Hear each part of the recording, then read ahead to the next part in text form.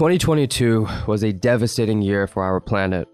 From floods in Pakistan that affected over 33 million people to unprecedented droughts in East Africa, which likewise impacted tens of millions, the violent forces of climate change were on full display.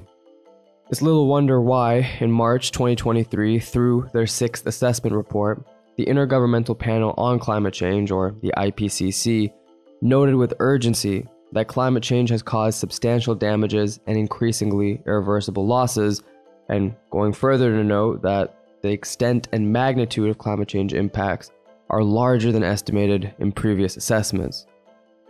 Even with notable progress being made in tackling climate change and with various adaptive measures being legislated to help vulnerable communities, the world still finds itself in the position of not doing enough. The impacts of climate change are here. They are undeniable and upending.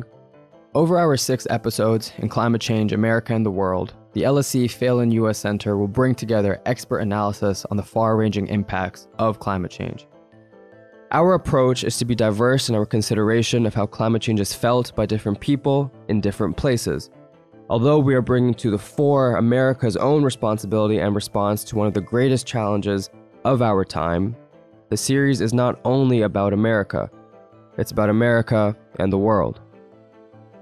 In the last episode, we examined the relationship between the global North and South and their experiences of climate change and how we can combat it. One of the areas where this differentiated experience was felt was in the forced movement of people by both climate disasters and the longer-term residual effects of climate change. In this episode of the series, we analyze this relationship. Migration has been a hot-button issue in the United States and much of the developed world in recent years, but often the reasons why people are moving is not fully explicated. We just accept that they are. It's also important to note that while we often think of migration as consisting of people moving from one country to another, a 2018 report from the World Bank noted that absent significant mitigation efforts, around 143 million people could be displaced internally by 2050. What is the connection between climate change and human migration? Is this connection overemphasized, or does climate change play a major role in displacing people? And if it does, how? And what can be done by the United States from both international and domestic perspectives to alleviate the conditions that produce migrants from Latin America? To begin to unpack these questions and more, we are joined by 2 speakers. Dr. Susana Beatriz Adamo is an adjunct professor at the Earth Institute at Columbia University. Her research interests center around environmental displacement and the role of internal migration in developing countries. Dr. Sarah Bermeo is an associate professor of public policy and political science in the Sanford School at Duke University. Dr. Bermeo analyzes the role of foreign aid in international development, the causes for human migration, and how climate finance is used by developed states in self-interested ways. By bringing Dr. Adamo's and Dr. Bermeo's expertise together, this episode will look to interrogate the link between climate change and migration. One of the foundational problems with analyzing the relationship between climate change and migration is the difficulty that comes with disentangling the complicated webs within which migration occurs. Although this complexity is important to acknowledge, it can make it difficult for policymakers to identify solutions, which ultimately can lead to ineffective policy. Within her field of work, Dr. Adamo has encountered this problem. I am a demographer. So I am approaching this as a demographer. Migration is very difficult to study when you try to do aggregated studies because it's very difficult to have good data on that. In terms of the reasons, that's also very much debated. What there is a general agreement is that there are many different reasons and not a single one is going to explain the movement. There's multiple reasons why people move. And for the policymaker, that's not a good response, because complexity and interdisciplinarity could be good for academia, but it doesn't provide policymakers a clear path of how to address the issue. In terms of the climate change and mass migration, that depends how you define mass migration. When I read your question, I was thinking in terms of the mass migration from Europeans to America at the beginning of the 20th century, for example. So after the fact, that was called the mass migration because you can see the number, the millions of people moving from Europe to every single country in the Americas, from North America, Central America, Latin America. So in that sense, there is like a general consensus that climate change is probably not going to be behind mass migration. But what also there is growing concern is it could be either a trigger in certain situation, a multiplier in others. Another event related to climate change could trigger migration. In terms of the mass migration, that's more difficult to say. You can have very large movement because of disaster, and that's something that you can see now. But usually, those populations are back after a while. So that the mass migration depends what type of migration you're talking about. People moving permanently, people moving more temporarily because of the displacement or what happened when you have hurricanes and flooding, and those are a different kind of movement. Dr. Adamo has emphasized the importance of scrutinizing the specific case of migration in question, whether it is mass migration or not, and whether the form of migration is temporary or permanent. By complicating the issue, we might be able to address these problems more effectively. Like with many social phenomena, there are always various political, economic, and historical forces interacting with one another that help to create the conditions we then see. Dr. Sarah Bermeo asks us to consider a variety of complicating factors that make it difficult to discern the effects of climate change on migration. I think it will never be completely possible to disentangle climate change from other reasons for migration, because people might leave their home for climate change, but they leave their country for other reasons. And survey research has actually been not particularly great at disentangling this, because you ask people, well, why did you leave? Well, we left because I left because I wanted a job. Right. Well, but they might not find out that you left because you wanted a job because your farm failed for 3 years. And so you actually it was a climate related reason. But the thing most on your mind when somebody says, why did you leave and come to the United States? You say, I wanted a job, because that is why you left and came to the United States. So it's difficult to disentangle. What you have in the migrants from Central America to the United States is that the actual impact of climate change could be very small directly. And that's coming from surveys, from different studies. And the direct impact, I would say, that is quite small. It's, of course, more evident when you have hurricanes. But then you need to also consider what is the indirect impacts that could have, because it's affecting subsistence agriculture. And so people don't have enough resources to stay in place, or they're threatened because of food insecurity. But then you have to wonder, what are the resources that this population have to actually be able to cross? Could it be higher in the future? Yes, it could. But I would say that violence and general lack of resources in their own country could be more determinant than one single impact of climate change.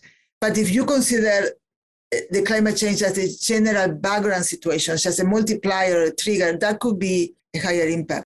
Although it is easy to think of climate change-induced migration when a catastrophe occurs, the more implicit ways in which climate change can affect people's livelihoods makes it more difficult to truly appreciate its role in migration.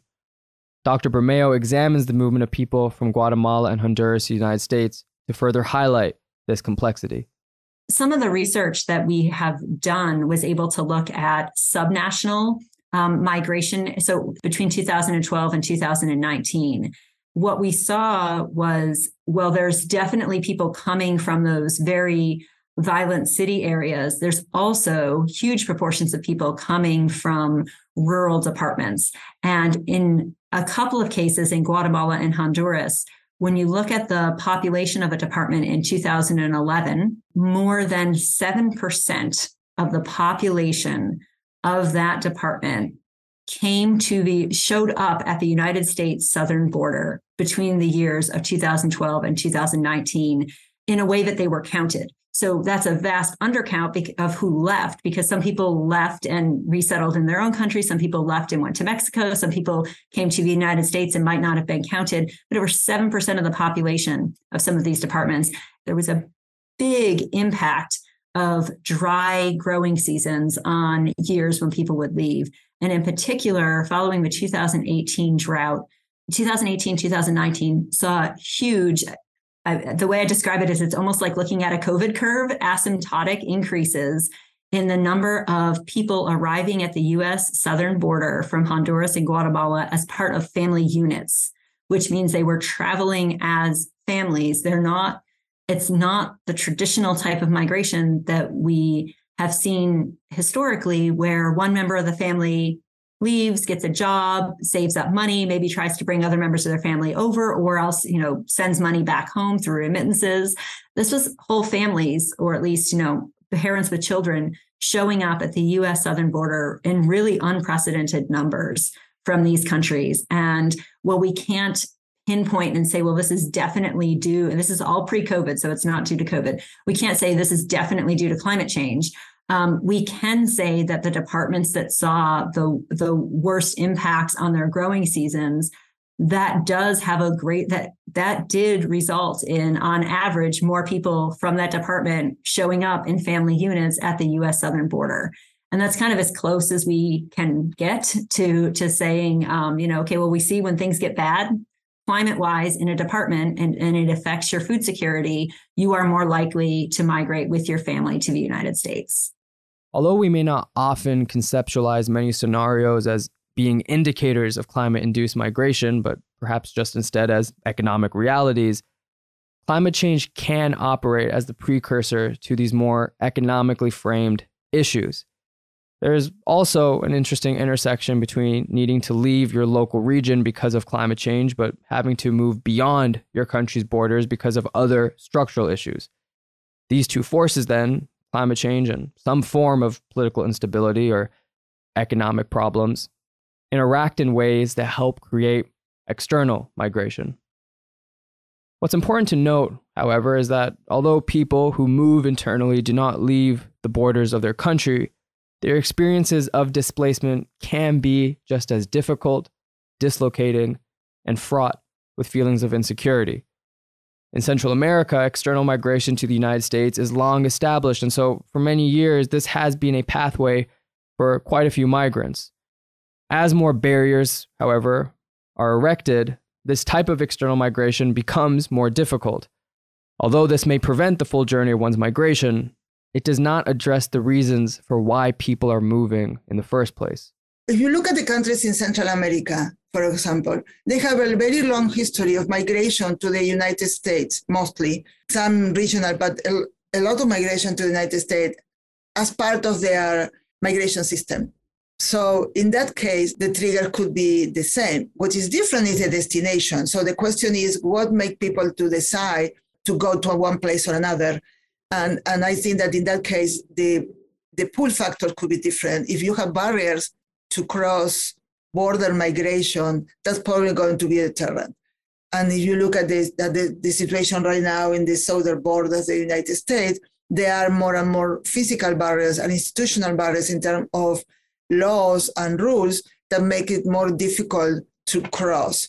I do think it's important to note there are two very important external factors besides climate change that are contributing to the violence and the unlivable conditions in these countries. And one of them is the transnational criminal organizations that are trafficking drugs from South America, particularly, though not exclusively, from Colombia into the North American market.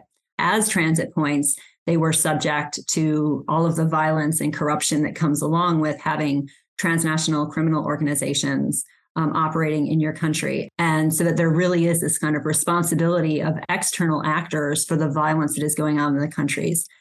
The other thing that people aren't really talking about anymore is the shipping of weapons illegally south from the U.S. border down through Mexico into Central America.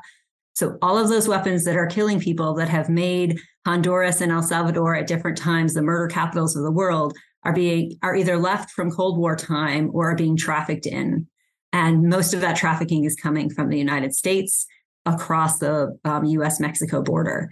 And so the external contributions to violence are increasing the violence in the country, which is then interacting with climate-related reasons for people leaving their homes.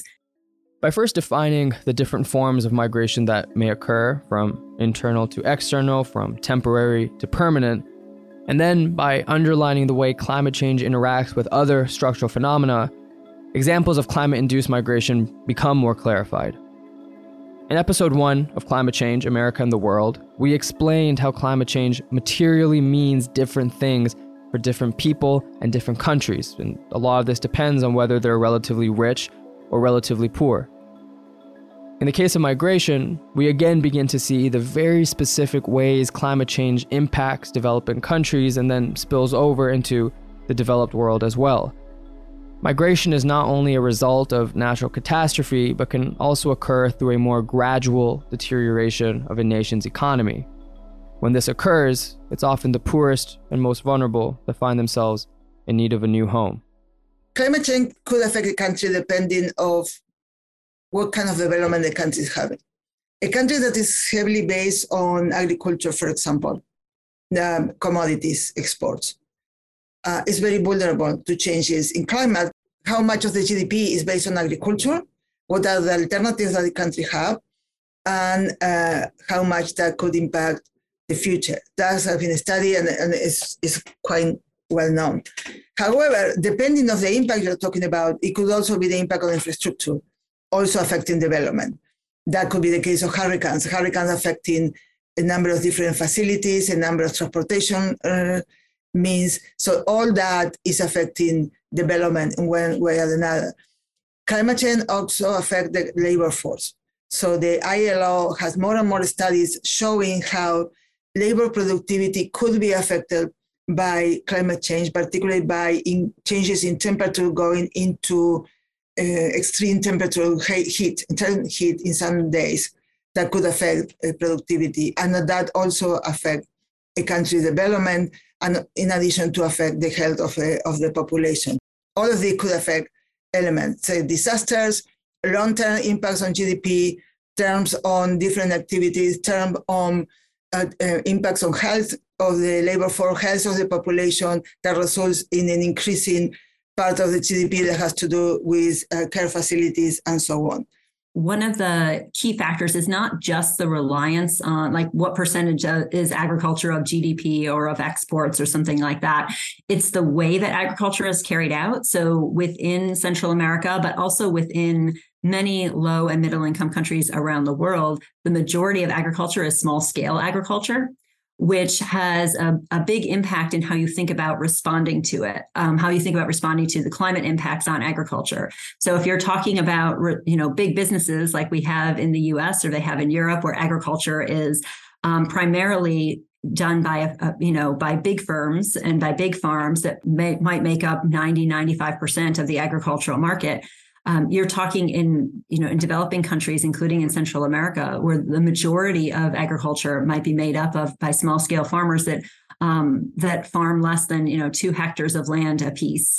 And so the way that you think about rolling new agriculture techniques out to people who are on the front line of this, who are producing the majority of the food supply in many developing countries, is very different than you think about responding to the intersection of climate change and agriculture in places like the US or Europe. And then that's something that I think international aid agencies haven't really grappled with. How do you respond when the frontline implementers are hundreds of millions, I'm talking worldwide, not just Central America, but hundreds of millions of small scale farmers, as opposed to just being able to target large scale production. And I think that is creating a challenge. It's also, of course, on the food security side, creating a challenge because many of these people are subsistence farmers who rely in part or in whole for their dietary needs on what they grow on their own land. And so that is, of course, very different than, say, agribusiness in the US or Europe, where most people are not, it's not subsistence farming, it's farming as a business. From impacting a country's primary export to affecting the labor health and productivity of the population, climate change can influence a country's development in multiple ways.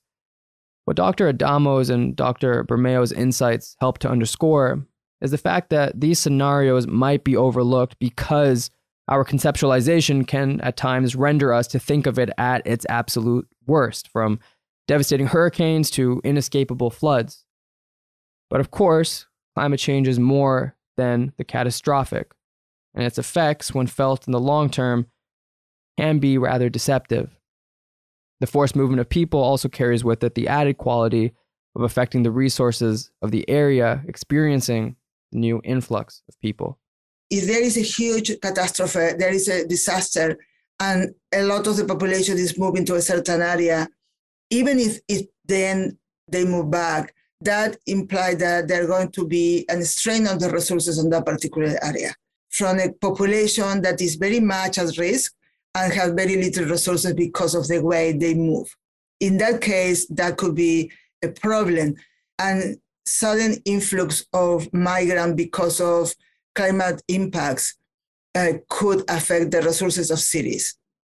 What is detrimental is when a lot of people move in very dire circumstances, when they have very little control over how they can move, what kind of resources they can take with them, and where to go. And that's a strain on the people on the move, on the people that is left behind because they cannot move for some reason, but also on the receiving community because their resources could be not enough for everybody. There are several analyses of that. The recent very large movement of Puerto Ricans to the continental United States because of Maria and Irma. A lot of them are back, but for a while that was a very complicated situation. I think that is the sudden characteristic of that. If you can have something that is more distributed over time, that gives places of reception time to adapt, and the government time to put things in place to help those communities, that could be better. How does the often sudden characteristic of migration interact with the system of migration from Central America to the United States? And does the current system further complicate an already troubling scenario? There's this idea in the United States, very widely held, but that Central American migrants should just kind of wait in line for legal migration opportunities. And one of the things that I think the United States, but many, many countries that are likely to become destinations for climate-related migrants need to think about is how the allocation for legal migration, pathways is allocated across countries. So only a couple of thousand people from Central America per year at most are eligible to come to the United States legally.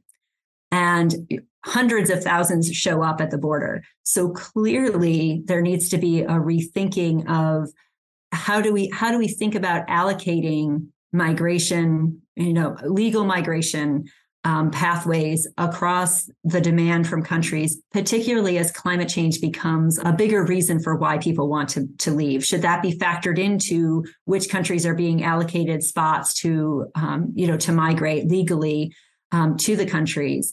And so far, that's not been done.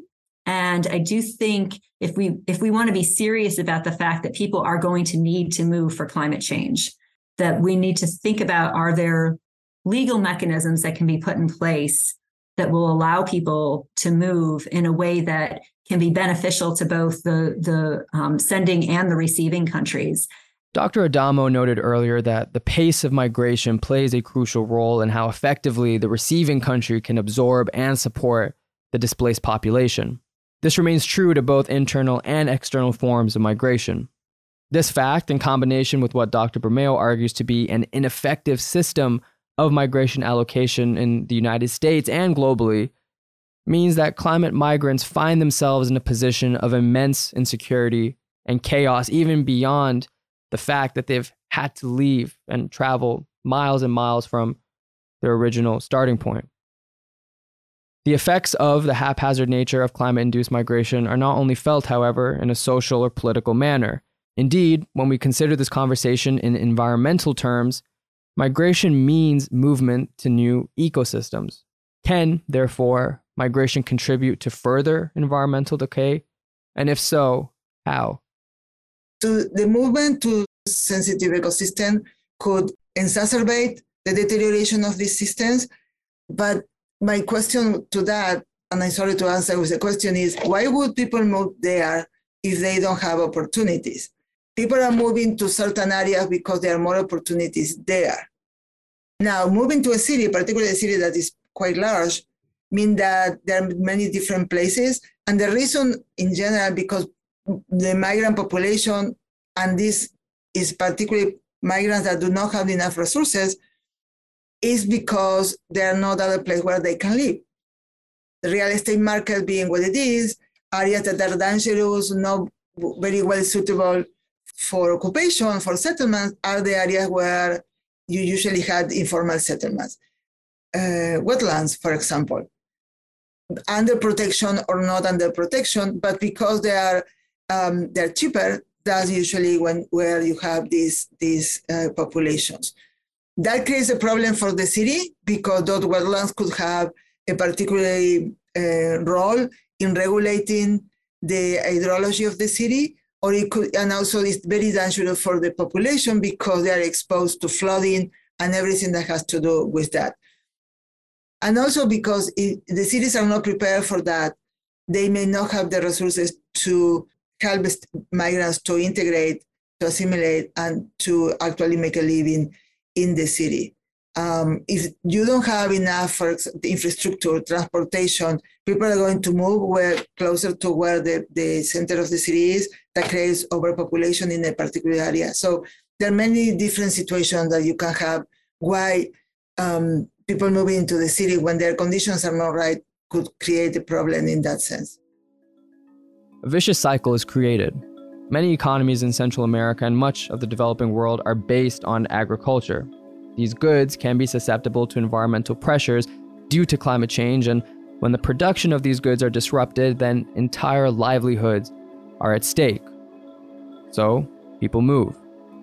But because migration can be unpredictable and at times done en masse, the movement from one ecosystem to another can bring its own kinds of devastation, thus continuing the deterioration of our planet. Now, on a day-to-day basis, regardless of where you are in the world, you have a connection to some agricultural economy, whether that's from a market that sources locally produced goods or from an international seller. We all need to eat, and so we have a stake in the agricultural market in ways that are arguably more proximate than in other areas. Why then is the impetus to properly address these agricultural issues seemingly absent? Or rather, is the intention there but the execution just done poorly? Just because policy in some cases has not been effective in addressing the causes of migration does not mean that good policy cannot be devised. There needs to be, however, a plan that is at once global in its immediacy, but local in its approach. By centering the lives of the migrants, we can better understand their conditions and their aspirations. This requires a rethinking of our international framework to force migration. There is a global problem that has to do with the climate change related to emissions, and those emissions are heavily concentrated in certain countries, while the consequences are heavily concentrated in a different number of countries. A small island state is the classical example. They don't have a lot to say in the global agreements, and at the same time, they are going to be disproportionately affected in terms of sea level rise. There is a lot of attention to the global arena, particularly in terms of the COPs, and I think those agreements are necessary. And I also agree completely with the similar but differentiated responsibility. Emissions are important, and because they're not only an issue of developed and developing countries, you also have the issue of who within each of the countries are the one responsible for this. So I think that the global arena is necessary. I also think that the work that the UNCCC is doing is necessary. I am skeptical about what the level of commitment, because these are not binding agreement, and you're going to forget back. So we have the Paris Agreement, and it was great, and then we're still seeing what the issue is there. There's much said about people having the right to migrate, but migration scholars also note that people should also have the right not to migrate. Dr. Bermeo discusses this distinction while noting the inadequacy of the current legalistic approach towards forced migration. So we typically think of forced migration as related to violence or political repression or something along those lines, which would normally be covered under international definitions of refugees. And international definitions of refugees don't cover people who are fleeing solely for climate-related reasons, but they are still, in some cases, definitely a form of forced migration in the sense that remaining where they are and being able to survive is no longer an option, either because they are subject to extreme risks from climate-related events or because they are reliant on land for their livelihoods or fisheries for their livelihoods, and that is no longer a tenable position, and there is no other form of livelihood where they are, and so they need to move. And so this idea of the right not to migrate suggests that it tries to take away the idea that migration is inherently a bad thing or something that we should try to discourage, but also incorporate the idea that migration should be a choice, not something that people feel forced to do for their very survival, whether that is due to climate or due to violence or due to any other factor that might force people to migrate. So I suppose the point is that while these international fora are necessary, it is not always obvious how they translate into concrete action on the ground. What is the disconnect here between developed and developing countries? If you go in and you dictate what people, quote, should be doing, they're less likely to actually be able to pick it up and do it. But if you work with them as partners the whole way, they're going to come up with the solutions. And so just being able to give farmers the knowledge that already exists so that they can make intelligent decisions for their own livelihoods informed by facts has had a huge impact where these trials have been carried out in terms of increasing crop yields, food security, ability to withstand droughts without needing to move. And being able to scale this would have a huge impact both on food security and then the follow-on impact on migration patterns. So you have in Senegal the erosion of the coast and villages that have to move inland because they can no longer live by the coast. And not because it's the continuous sea level rise, it's because sea level rise is manifesting as erosion of the coast, and that is heavily affecting these villages that live by the sea. So I think that's what I mean in terms of local, not leave the global out. That has to be there because it's a global problem. But the communities affected are local, and they need to be at the table as well in terms of policy making. Because if not, and the same with the migration. I don't know if call it discourse about massive migration. But the massive migration for an island or a country as Tuvalu of less than 50,000 people, that's not a massive migration in Western time, if you want, but it's the whole country. As was noted earlier, various causes of migration are interlinked with one another. And so, while it may be difficult to tackle some of these causes, others can more effectively and easily be addressed. Foreign aid and development projects need to help in smart ways. This can be done by empowering people locally by making use of their knowledge in combination with providing global technical assistance. For instance, if I'm thinking of two causes of migration in Central America, there's more than two, but if we said two, violence is really difficult to tackle. I'm not saying that it shouldn't be tackled, but it's really difficult to tackle. Agriculture is politically much easier.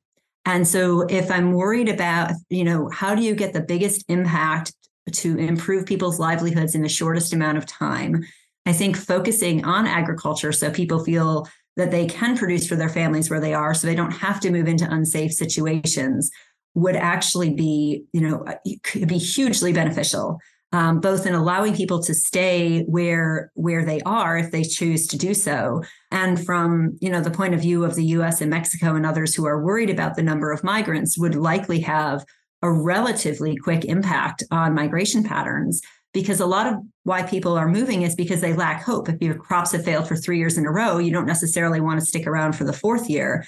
But I think what we're seeing, migration costs money.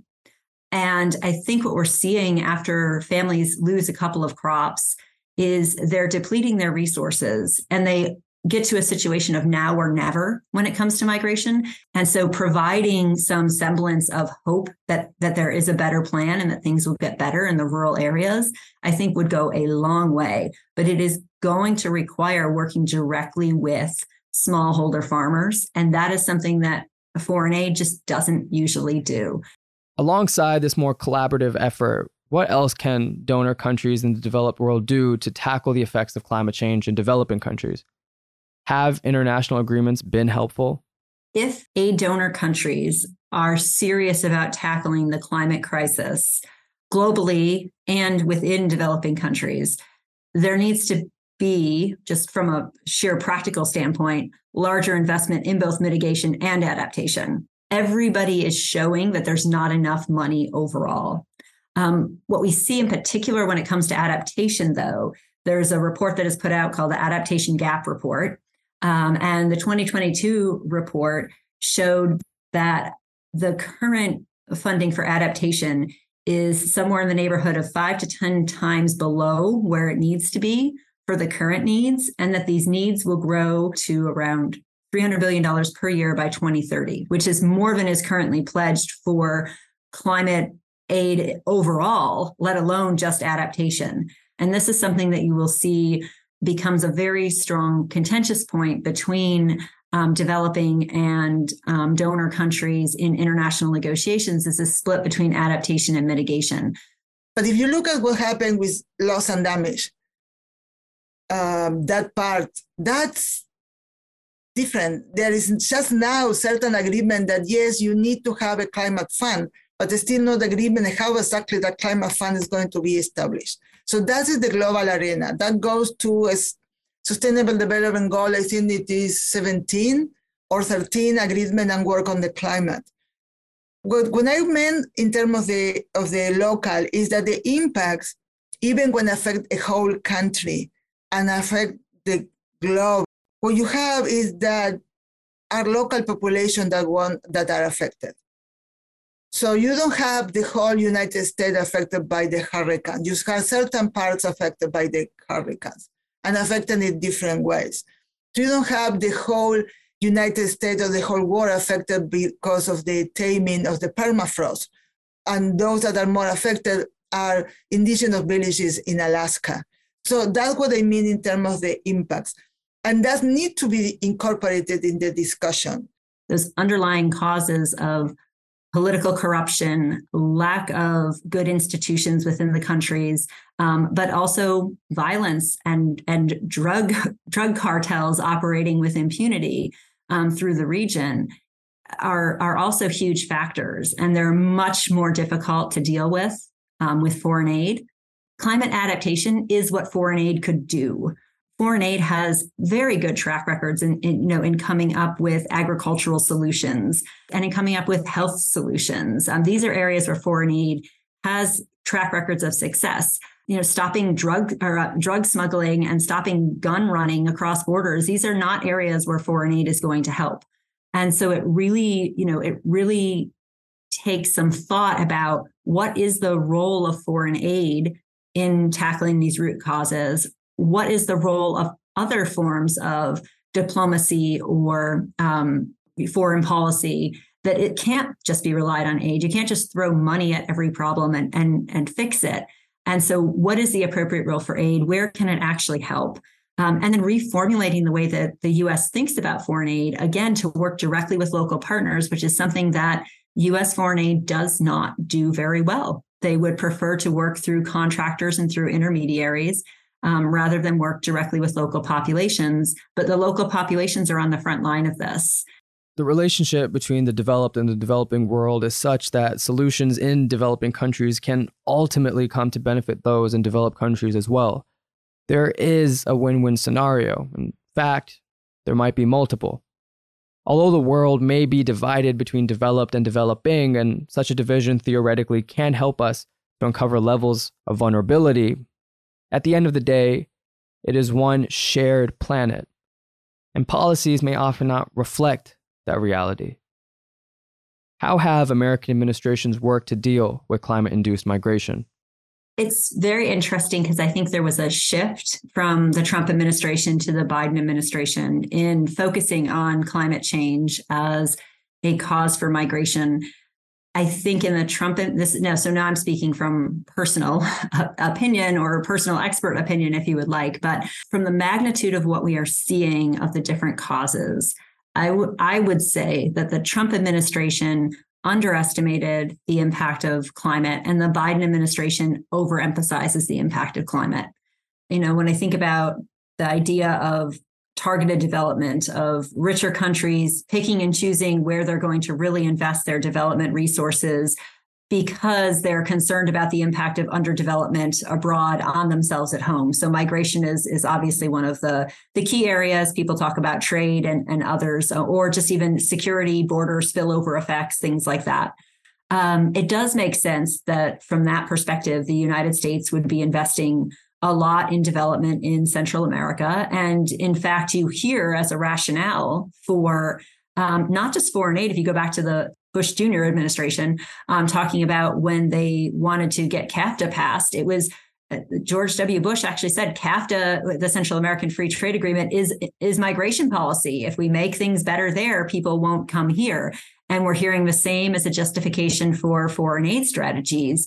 And with actually a decent amount of bipartisan support in the United States. I think that is actually something that is important to remember. I was speaking to the BBC at one point when President Trump was in office about the U.S. foreign aid budget, and I was asked, "Are you concerned about that the administration will significantly be able to cut foreign aid to the levels that they suggested?" And I said, "No, I'm not, because even Lindsey Graham doesn't support them." There's really strong bipartisan within the Congress support for this idea that we can use foreign aid to make things better other places in a way that also can help the United States.